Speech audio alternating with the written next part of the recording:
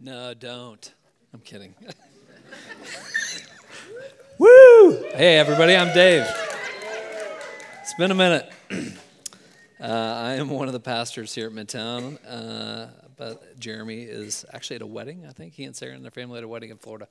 So I get to bring the word for us this morning. Before I do that, I want to pray for the folks in North Nashville and north of our city, and then we'll dive in. So let me pray for us and for them.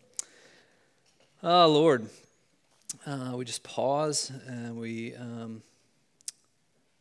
just allow our hearts to engage with what's going on. It's easy when it doesn't happen to you, to feel distant from it, Lord. But I know there's been enough hard weather in Nashville's history that this at least awakens something in many of us. So we pray for those in North Nashville, for those north of Nashville and Hendersonville and Gallatin and Clarksville, anybody who is in the path of these horrific storms last night. God, just ask for your mercy, your grace, a sense of your presence. Lord, would you make yourself present through other people, to people in need? Lord, would you really bind people together and help people feel a sense of you being with them. We pray for the families who lost loved ones and just the grief that a day earlier none of them knew they would be swimming in. And just in many ways don't know what to pray other than just come, Lord Jesus, come and be with them and surround them in ways that they cannot understand or even explain. So be with us and give us wisdom, courage, conviction, commitment about ways that we can support from where we're at or get engaged with those who are on the ground. Be with everybody who's furiously trying to restore some sense of order in a place of chaos. May they be the hands and feet of you to those in need. So we love you. We trust you even in days like this. We know that you're working. So please, Lord, work in your name. Amen. Thank you. Okay. So I've been watching this show Alone. Yeah, thank you, Paul. I think it was Paul Moak who got me to watch this. Who watches Alone? Yeah? If you don't watch Alone, you should watch Alone. I kind of stayed on the perimeter of it for a little while, and I started watching it. It's a survival show. I guess it's been going for like 11 seasons now, where they drop people basically in the middle of nowhere. I think they're in like the season I'm watching, they're in Labrador, Canada. I guess it's season 9. And they have nothing. They have 10 items that they get to take with them. No food, no anything. They have to make their own shelter, hunt for their own food, gather everything. I mean, it's rough. You know, it's a nearly impossible situation. And as people kind of go through the days and weeks of the show, their hope, because the goal is basically you try to last out everybody, right?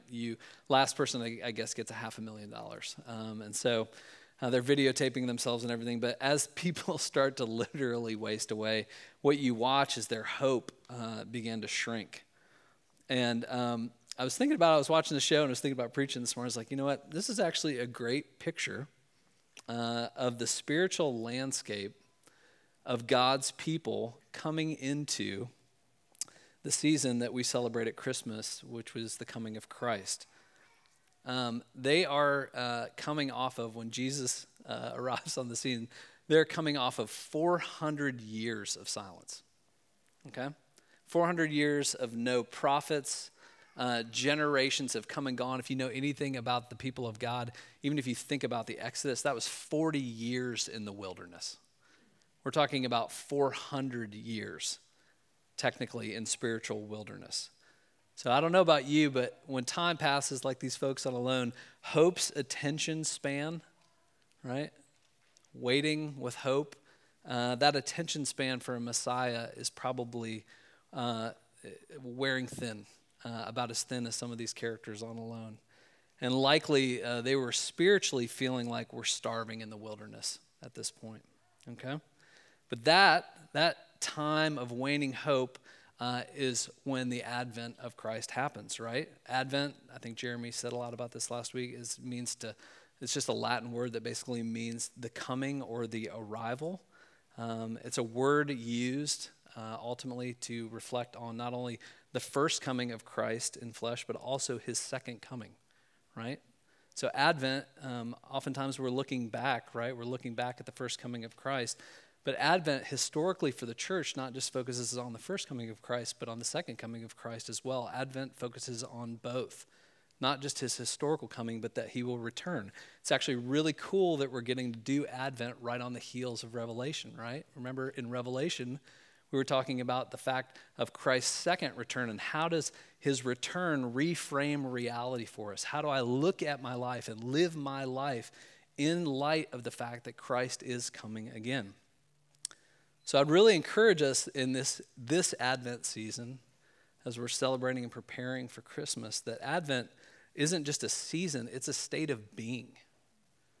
You are constantly in a state of Advent. You are constantly, you and I walk around every single day living with hope, living with desire, living with longing, or trying to kill it, right? But it's critical that we understand what it's about and who it's about, and that we don't wait alone in this place of hope and longing. Advent is a season. It's not just a season, it's a state of being. So it's our prayer that all of these services would really help us become those who wait well and who stir and live in the hope and the promises that we have of God in Jesus Christ. So we're going to look today at the account of the angel Gabriel coming to Mary, which is famously known as the Annunciation, right? Announcing to her the earth-shattering, staggering, category-breaking truth that God is actually breaking into his creation, that he's taking on flesh. That the second member of the Trinity, right, Jesus Christ, is going to be born as a baby. And that's staggering enough, but to Mary specifically, that she was going to be the one through whom this miraculous inbreaking and fulfillment was going to take place. So, Cynthia Sandal, I think you're the one who's reading for me this morning. Come on up. Everybody, this is Cynthia. She's going to read. Yeah. This is Luke. Do you want my readers? You got readers on. Yeah, I know. Well, us old people, right? 26 through 38. In the 6th month of Elizabeth's pregnancy, God sent the angel Gabriel to Nazareth, a town in Galilee, to a virgin pledged to be married to a man named Joseph, a descendant of David. The virgin's name was Mary. The angel went to her and said, "Greetings, you who are highly favored. The Lord is with you." Mary was greatly troubled at his words and wondered what kind of greeting this might be. But the angel said to her, "Do not be afraid, Mary. You have found favor with God. And you will conceive and give birth to a son, and you are to call him Jesus. He will be great, and he will be called the Son of the Most High. The Lord God will give him the throne of his father David, and he will reign over Jacob's descendants forever. His kingdom will never end." "How will this be?" Mary asked the angel, "since I'm a virgin?" The angel answered, "The Holy Spirit will come on you, and the power of the Most High will overshadow you. So the Holy One to be born will be called the Son of God. Even Elizabeth, your relative, is going to have a child in her old age, and she who is said to be unable to conceive is in her 6th month, for no word from God will ever fail." "I am the Lord's servant," Mary answered. "May your word to me be fulfilled." Then the angel left her. The word of the Lord. Thanks be to God. All right, let me pray for us. And as I pray, I'm going to walk over and grab my LaCroix. All right, Lord, thank you for your word. I pray that you would teach us this morning. May I only say what you want me to say and nothing more and nothing less. But would you visit us this morning in a fresh and a new way, maybe in a story that we believe we're too familiar with, but maybe not familiar enough with. So come, Lord Jesus, come. Holy Spirit, teach us, we pray in your name. Amen. So I want us to look at this passage in a specific way this morning. I've looked at this passage, and I've even had the chance to teach on this passage a handful of times. But here's how I want us to think about it. Go with me here for a second. This goes without saying, right? But Mary, obviously, is found just in this passage, to be playing a unique role, right, in God's plan of salvation for his people.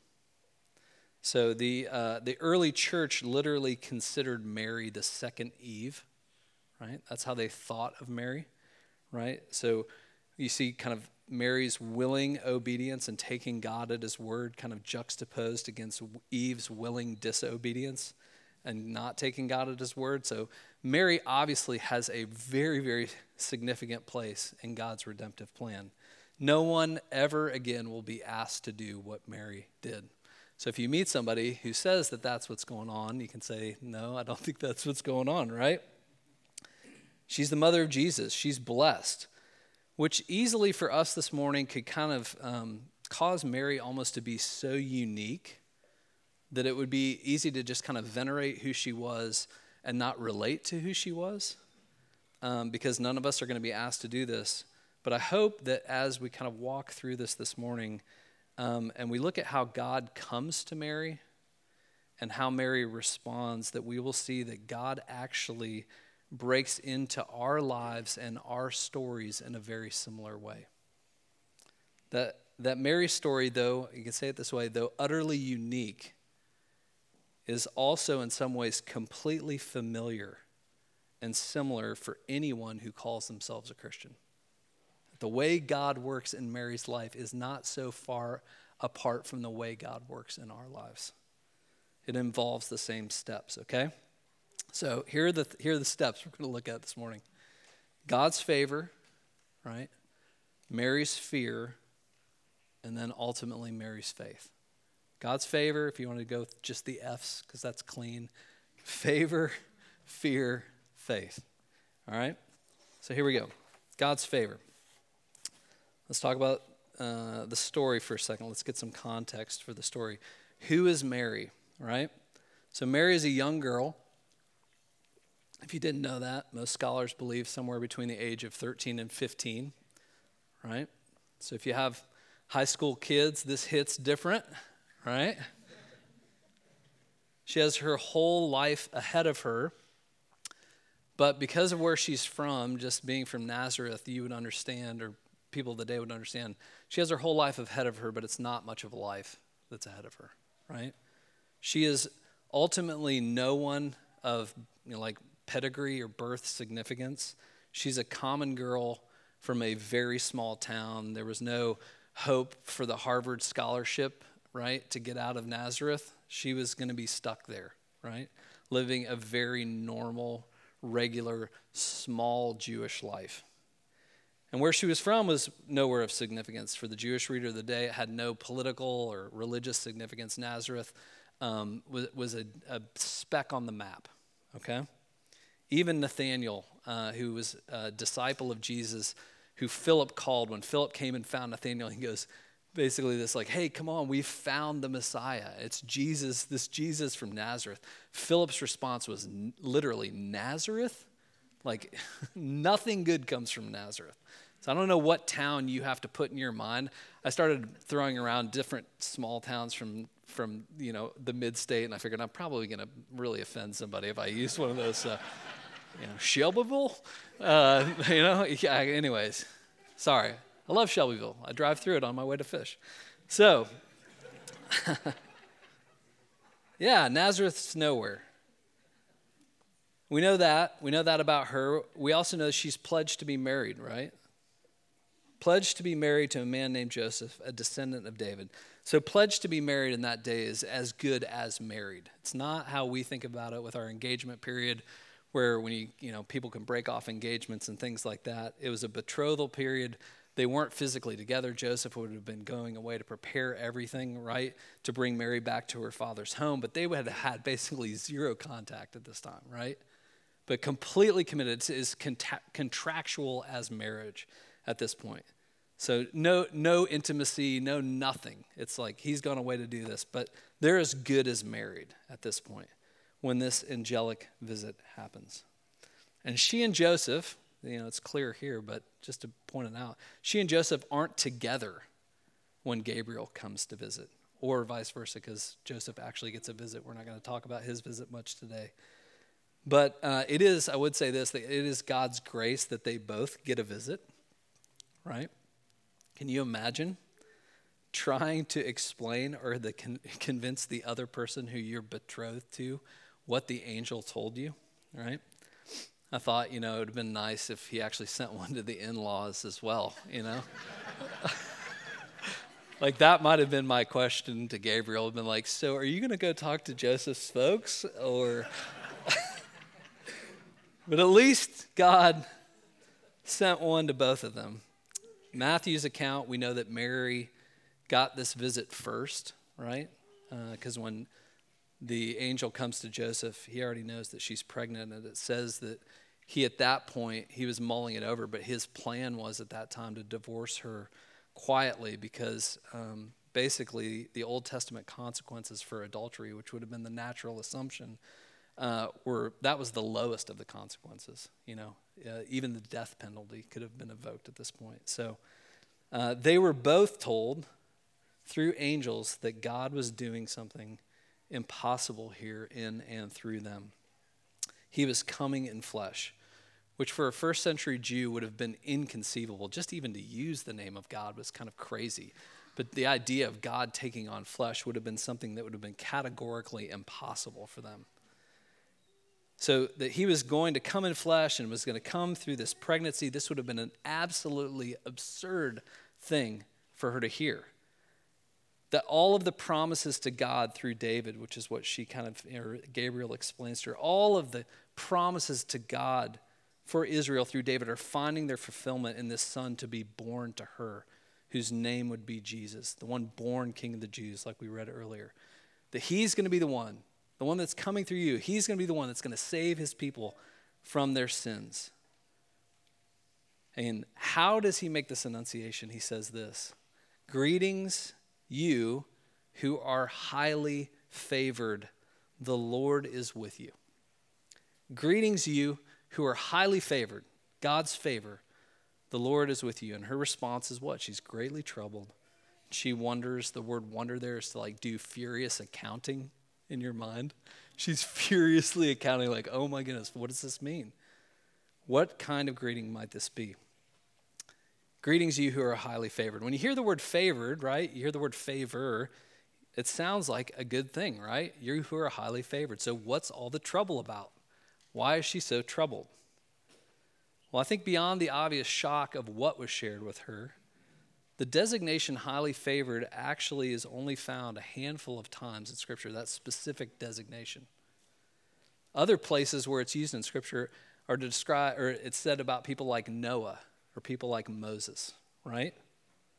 So favored, let's just say this, because when we hear favored, we obviously naturally think in terms of what have I done to do something in order to invite God's favor on our life? But favored doesn't mean that you've done something to deserve the favor of God.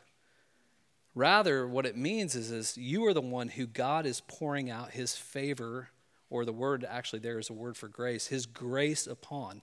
That is who you are. You are the one whom I'm favoring. But think about this for a second. If you know the life of, if we're saying Mary was highly favored, but also Noah was highly favored, and also Moses was highly favored, right? If you think about Noah and Moses, both men who God used profoundly in redemptive history, right? They were deliverers of God's people in many ways, and they were favored. But if you look at their life was what? Hard, right? God's favor upon you, right, wasn't, hey, I'm going to make your life amazing the way that you want your life to be amazing, the way that you think your life should be amazing. It wasn't like, I was thinking about, you got lucky to be one of those people who goes on Oprah's show. I guess, does she still do her show? No? Yeah, you remember when she used to do her show? And there was that one day a year where it was look under your seat and there's a case with $1 million in it. And then and there's a key to a new Lamborghini in it, right? It's just you're the favored ones. That's not what this means. So to be favored, to hear that from Gabriel, to be favored was understandably, it was fear inciting for her. Maybe you could say it like this: there's a cost of a kind to being favored by God. There's a cost that the world won't understand. There's a cost that the world won't get behind. There's a loneliness to being favored. And his favor meant this. He is going to do something, Mary. I am going to do something unique in and through and for you and for my people that is deeply good and that is absolutely needed. But it is going to be accompanied with difficulty, incredible difficulty, public confusion, right? Loss, the suffering of being misunderstood. You know, the obvious conclusion for anybody, just think about this for a second. The obvious conclusion for anybody would have been this. Either she cheated on Joseph during their engagement, or she and Joseph got things going early. Both were completely unallowable by God's law, right? If you think about it, just think about it for yourself. Public confusion, loss, suffering of being misunderstood, risking public shame. These are the things I spend my life trying to avoid. Right?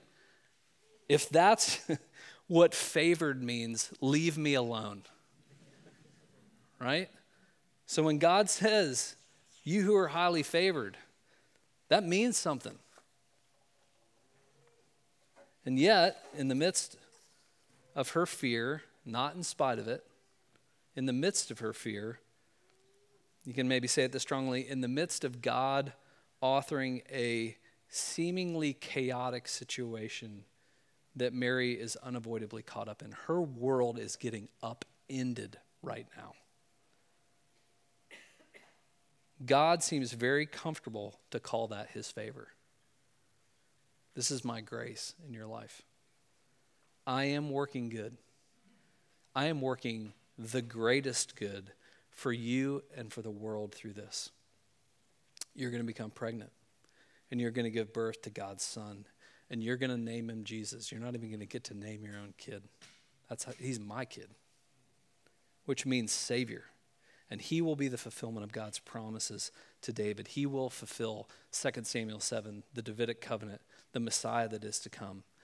Salvation, God's salvation that was coming to the world through Mary. Salvation, our salvation, always begins with God's favor. You see it? In her life and in our life. It's God's favor. It's his action. It's his breaking in. It's his grace. So God's favor, but now what? Mary's fear. Okay? Mary has to be told the same thing that Joseph had to be told, the same thing that Zechariah had to be told. Do not be afraid, Mary. You have found favor with God. He tells her it again. You will conceive and give birth to a son, and you're to call him Jesus. Do not be afraid. I would argue this. She's not, I get it, an angelic visit. We're kind of trained to not believe in the supernatural. They would have been trained to believe in the supernatural, but even that, an angel visiting you would have been a shocking thing. But I don't think her fear is just, glowing person, right? Gabriel. She's afraid of what he's saying, what he's telling her, what it will mean for her. And Gabriel, he acknowledges her fear, but he tells her a critical truth along with the favor that's really important, that accompanies finding favor with God. You don't find favor with God and not have what I'm about to say and what Gabriel says to her. It sums up what it means to find favor with God, and he tells her this: you who are highly favored, the Lord is with you. The Lord is with you. Mary, I'm with you. What I'm calling you to do, I have not called you to go do. You do not do it alone. I am doing it. I am with you. You don't find favor and not find him. And so her initial fear gives way to some willingness here to at least consider that this impossibility might be possible. And so she asks a question, right? He says, Mary, you found favor with God. You'll conceive. You'll give birth to a son. You're to call him Jesus. He will be called great, the Son of the Most High, right? He's going to be God's son. He's going to be divine. The Lord will give him the throne of his father David. That's the covenant promises. And he will reign over Jacob's descendants forever, and his kingdom will never end. It's just fulfillment, promise, promise, promise, fulfilled. Jesus is fulfilling every promise that God's ever made to his people. Okay, how will this be? Right? Her fear is at least got some willingness. How will this be, Mary asked the angel, since I'm still a virgin? Now, I don't know about you, but how, right, oftentimes is a question that I use when I'm afraid, right? It's an easy question to go to. How? When I'm overwhelmed, how is often an expression of some kind of fear, some kind of doubt. And if you're like me, and I think you see this in Mary because she goes to herself, since I am a virgin, right? In and of myself, I don't have the resources to have a kid. How always kind of focuses me on me, kind of turns me in on myself, right? And if you remember, Jeremy preached on Zechariah last week, right? Zechariah also asks a how question, right? So it seems like, Zechariah obviously got dealt, a season of being very quiet, and he handles Mary very differently. What's going on? What's the difference between her question, how the angel responds to her, and Zechariah's question? But if you look at how Zechariah asks this question, it's subtle and it's different, right? He doesn't just say, how will this be? He says this, how can I be sure of this? How can I be sure of this? It's subtle, but it's important. Because the difference between Mary's question and Zechariah's question is this. Zechariah was actually questioning God's character. He was questioning God's word, right? How can I be sure that you're actually going to do what you promised to do? Zechariah wasn't questioning God's capacity. She was questioning him, or he was questioning him. Mary was just simply saying, how will this be? Zechariah was questioning if God would even do what he said. Zechariah's question really wasn't even a question, it was a statement. You ever have somebody who, I do this sometimes, I hide my questions or hide my statements in the form of a question? You're actually not asking a question, you're just making a statement about what you believe. Mary is not saying if, she's saying truly how. I'm a virgin. Babies don't just happen, right? Is basically what Mary's saying. But I want you to just sit in this for a second with me, because remember I'm saying, how is Mary's life congruent with ours? How is her experience of God coming to her congruent with ours? We ask how questions all the time, don't we? How's that going to happen? And sometimes how comes from a place of wanting to be proved wrong. I'm asking the question because I want you to prove that what I believe is wrong. And sometimes that question can come from a place of, I'm convinced I'm right. Somehow questions don't want to be proven wrong, and how questions do want to be proven wrong. Sometimes I ask how because I'm seeking actually an answer, and sometimes I ask how because I'm already decided about what the answer is. You following? I mean, even think about this. Just listen to the way I do this with my tone. How can this be? Or how can that be? Just even the way that I ask that question kind of shows you where am I asking the question of how from, right? There's a kind of doubt that is using questions to stay in control, and there's a kind of doubt that is open to not being in control. There's a type of doubt that is concluded already, and there's a type of doubt that's actually curious about a possibility. Mary's not asking from a place of trying to control things. Mary's not asking from a place of being concluded. She's actually curious. How will this be? And what's fascinating is Gabriel answers Mary's how with a who. Right? If you think about what he says and the way that he even responds to her, he does say some things about what's going to happen. But really, ultimately, he says this, it's going to happen because the Holy Spirit and God is going to do something. God's going to do something miraculous. The Holy Spirit's going to do something miraculous. And I just encourage you, if you're asking for you and for me, if you're asking your how, if it doesn't involve the right who, your fear is only going to increase. Right? Your willingness to follow and to have faith is only going to be diminished. Because Gabriel answers her how with a who. And without God, without the Lord with you in your how, if he's not with you, then you are all alone. And the answer to how is, if it's going to be, it's up to me. But God answers Mary's how with a who through Gabriel. And how does this faith start to work in her heart?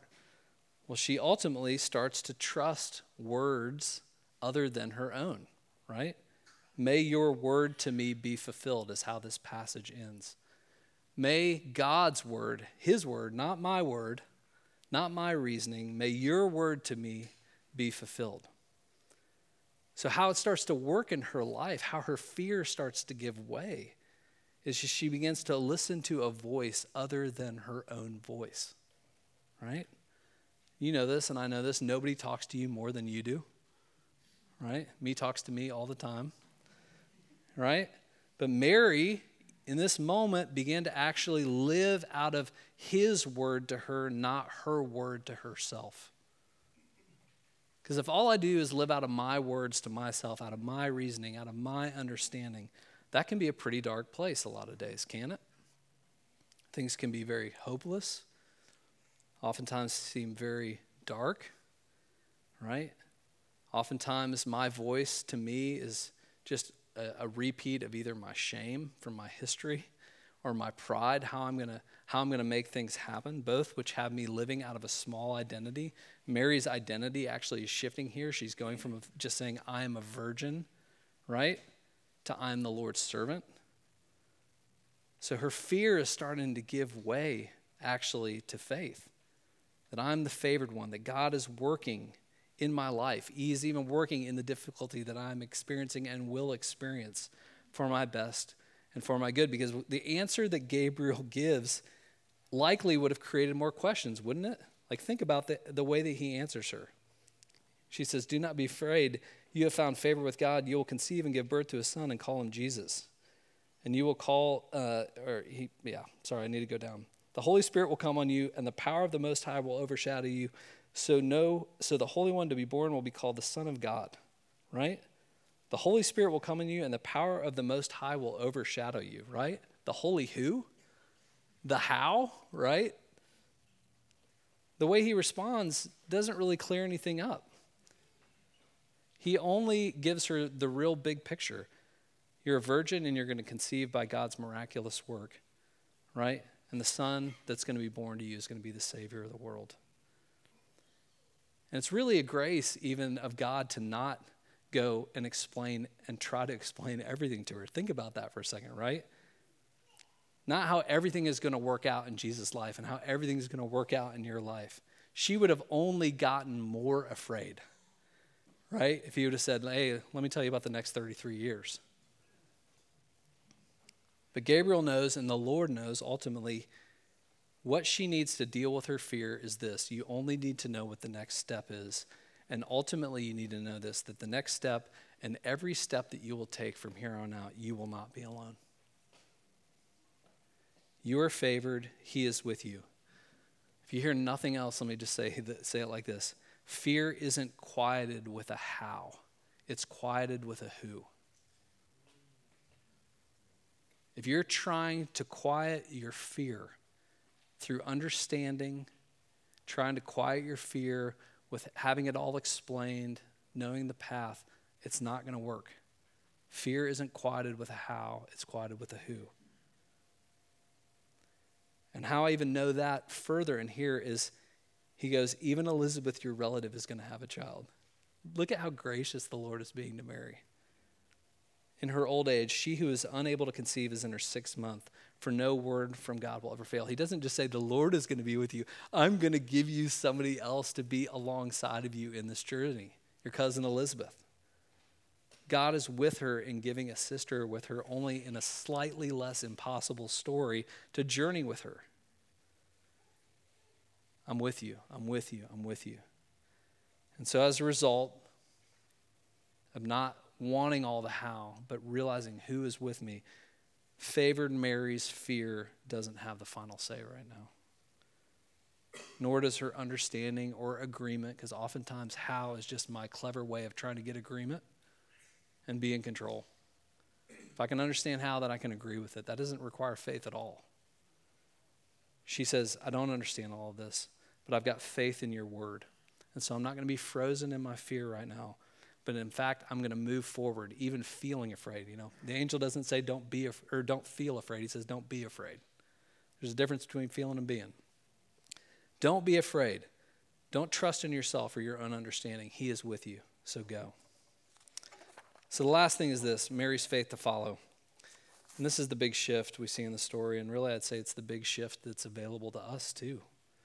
Ultimately is this, she goes from saying, I am just a virgin, or since I am a virgin, right, to I am the Lord's servant. You see what's happening to Mary right now? The identity shift that's occurring in her. She is embracing, by faith, this is my identity. This is my God-given identity.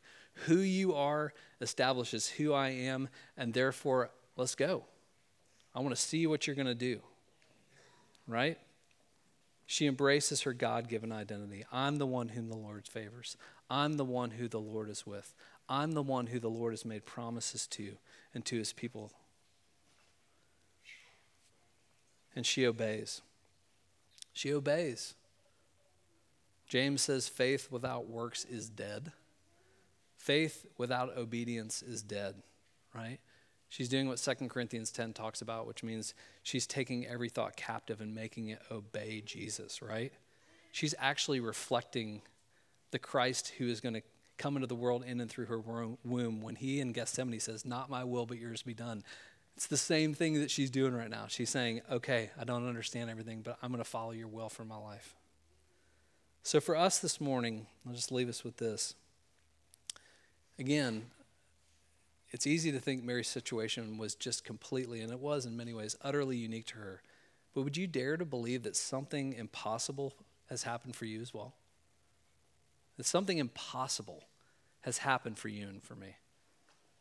The scripture says that the Lord is with us, you and me. If you're in Christ this morning, which means you're a temple of the living God, the Holy Spirit dwells within you. Something that 1 Peter says that angels long to look into, the relationship that you have with God. So as much as we could long to look into the relationship that God had with Mary, angels long to look into the relationship that you and I can have, and we have with Jesus. Because of his life, death, and resurrection, you have Christ in you, the hope of glory. That something of massive significance has happened. Maybe think of it like this. God visited you too. He made promises to you too. Would you and I in this season join Mary's wonder? How can this be? Not how can this be? How can this be that I was dead in my sin and my trespasses, and I have been made alive in Christ now? That new life from above came down for me, to me, in me. And so we don't have to live a life believing that being favored means a life of ease now. His favor won't mean a life of ease. It won't mean the absence of fear, right? But it means that we can actually face the things that we're afraid because we do not face them alone. He is with us. He is with us. You have 200 Elizabeths in the room. Look around. He has put his favor on you, which means you have a life of profound meaning. Mary had a role. So do you and I. It's not just I'm a virgin. I am the Lord's servant. I'm the Lord's. I'm his, and he is mine. So Mary was favored. She wrestled with fear, and she walked by faith. So can we. Right? Do you believe that? Do you believe that you're the favored one of the Lord? Do you believe that he's with you? Are you stuck in your how questions? Right? Would you let him meet you in the how? Right? And may you walk by faith, because his divine power has given us everything we need to do it. Let me pray for us. Lord, thank you for your word. Thank you that you have given us such a profound picture through the life of Mary of what it means. We join her in her song, what you've done for the humble state of your servant. Lord, we didn't deserve any of this. We could have never made our way to you, and yet you came for us, and you have put your favor on us. Forgive us, Lord, for believing that what that means is everything should be super easy. Father, may we dare to believe that you are with us in the most difficult places of our life. Father, help us wrestle with our fears, not deny them or stuff them, Lord, but acknowledge them. But pray that we would not use our questions to keep you at arm's bay, but actually we'd come to you with a curious heart like Mary. And Lord, ultimately, may we experience a deep sense of the freedom of following you, that we may be your servants. Lord, those who are chosen, holy, and dearly loved to declare the praises of you, who has brought us out of darkness into glorious light. We love you. In your name, amen.